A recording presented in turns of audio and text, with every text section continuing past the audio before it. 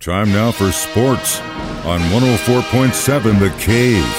Here's Ned Reynolds. Mike, the intern, Ned Reynolds, back in the studio on a Monday morning. So the fans got a chance to get in front of the Kansas City Chiefs on Sunday in St. Joseph, Missouri, the first open practice for the fans. A buddy of mine actually got a ball signed by Patrick Mahomes, lucky dog. Kind of a disjointed first practice, though, wouldn't you say? I can hear those New York Giants fans just chirping right now. We told you, which, of course, they did with all the texts when the Chiefs picked up Kadarius Toney. Down he goes with a tweak in the knee. Oh, Jiminy Christmas. Anyway, the tweak in the knee is described by Andy Reid as simply that. Nothing real serious. But he did leave the practice field. That's kind of curious. Nonetheless, a slight injury to Kadarius Toney. What else is new? It's going to happen all year long. And number two, the fact that Chris Jones is not there. And Andy Reid says Andy Reid, is a little surprised, and quite frankly, so am I. It's a contract negotiations in which they are apparently very far apart. What they're negotiating is an extension. It's not this year's contract. Jones is already under contract to play for the Chiefs this year. That can't be broken. It's the following years. So what Jones could do, highly, highly unlikely, but what he could do is sit out. And I don't think he will, but if he did, then he'd become a free agent and make his own deal. As is, if he plays, he can still become a free agent at the end of the season, which is probable, or possible, rather than probable, let's say possible.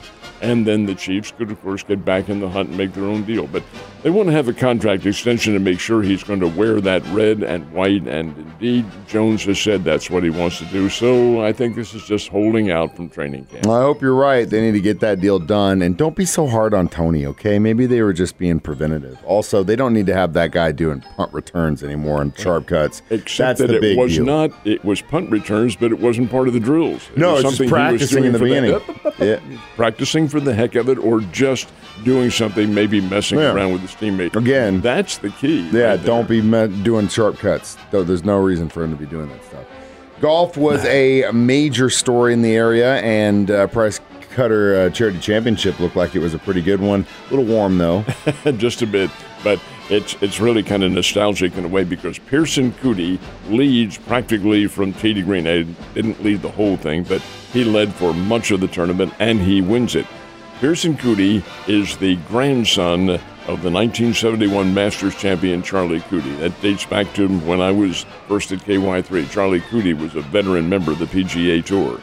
And these two, yeah, that's right, there are two of them, his twin brother finished 2 strokes behind.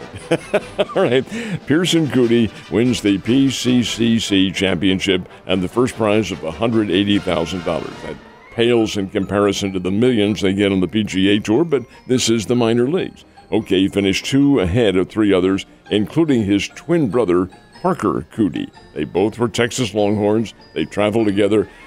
Mike, they left the Ozarks $238,250. That's what they won.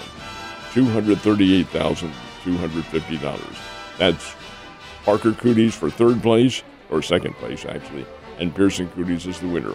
Those guys pocket their checks, and they leave for the next tournament. That's pretty good. Yeah, I wonder if he had to buy his brother dinner after that one. I suspect probably, the younger one probably both. Yeah, brotherly love. You're never going to hear the end of it. British Open also, who won in England? It's an unheralded American golfer named Brian Harman. Now, he's not new to the Pro Tour, but he's really never won. Product of the University of Georgia, 36 years old, and this is his first major victory. Never won before. In fact, he has very few tour victories. He does have some, but finished 13 under par in rainy conditions. What else is new at the British Open? They played Royal Liverpool, and he finished 13 under par and 6 ahead of the challengers, and a really steady tournament for a lefty. And he is a left-hander, Brian Harman. He is the British Open champion for 2023. So, on a day when a former Cardinal entered the Hall of Fame, did the Redbirds get a win? No, they did not. Now, the Cardinal who entered the Hall of Fame, as most of you know, is Scott Rowland. He was inducted into Cooperstown yesterday. Very emotional circumstances, including that by his partner, Fred McGriff, who is the other individual to go into the Hall of Fame. Fred, the crime dog, McGriff, who is just a great home run hitter. Anyway, those two went in the Hall of Fame. No, the Cardinals did not win. Really need to get one, too. Cubs won 7-2, all 7 runs allowed by Jordan Montgomery, who went 5 2/3 innings in this game. This is really kind of interesting, Mike, because I was talking to some friends of mine. What did they have to do in that Cardinals-Cubs series? I thought, and the others agree with me, Cardinals really had to win 3 out of 4. Instead, they lose 3 out of 4. Cardinals are now 12 under 500, 11 out of first place. Well, do they have a chance? Well, I think probably with the trade deadline this week, tonight's and the next 3 games that they have coming up are the telltale. Cardinals play the Arizona Diamondbacks out in Phoenix. Tonight, Adam Wainwright is going to try to come back tonight after being on the sidelines now for about a little over 14 days now. He's been sidelined with what was supposed to be shoulder injuries.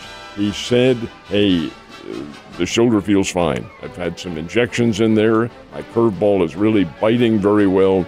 Okay, we'll see. He gets the call tonight against the Diamondbacks. If Adam Wainwright is on and can hold the Diamondbacks, hey, maybe some good things can happen to the Cardinals.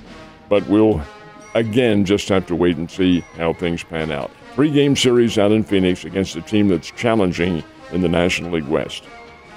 Challenging and, in my personal opinion, a lot better than the Chicago Cubs, so good luck. All right, Ned, let's talk about the Royals. How'd they do? Well, they fell to the New York Yankees and got swept by the Yankees at Yankee Stadium. What else is new? Yankees 8, the Royals 5. Just Kansas City just continues to play out. The kids are trying hard.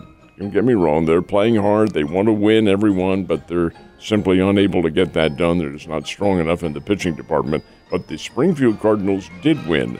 They beat the Arkansas Travelers 8-7 last night in the closing game of their 6-game series. So the Springbirds are still 2 games under 500, head down to Tulsa this week to play the Tulsa Drillers, then come back home next week. And kind of the only bright spot when it comes to baseball in Missouri. All right, so we did have some racing as well over the weekend, a little racing in your old stomping ground. This is the Pocono 400, Mount Pocono, Pennsylvania. Beautiful country and a great racing facilities, too. The fans absolutely love it. It's in a town called Long Pond, Pennsylvania. And indeed, they have racing there every year, including Indy-style racing. But yesterday, I should say, it was NASCAR. 7 laps remaining in the race. They had a restart because of a spin-out. So they restarted the race, called everybody together, and they started in the position in which the caution flag fell. Well, Kyle Larson's in the lead. Denny Hamlin got right out, kind of pushed him a little bit, forced him into the wall, knocked him out of the race, and Denny Hamlin gets the win at the Pocono International Raceway. The fans weren't happy. Neither is Kyle Larson. A lot of acrimony on the NASCAR circuit because Denny Hamlin may have been a bit aggressive. Whatever. Hey, that's part of racing, and we'll see what happens from there. But the winner is Denny Hamlin.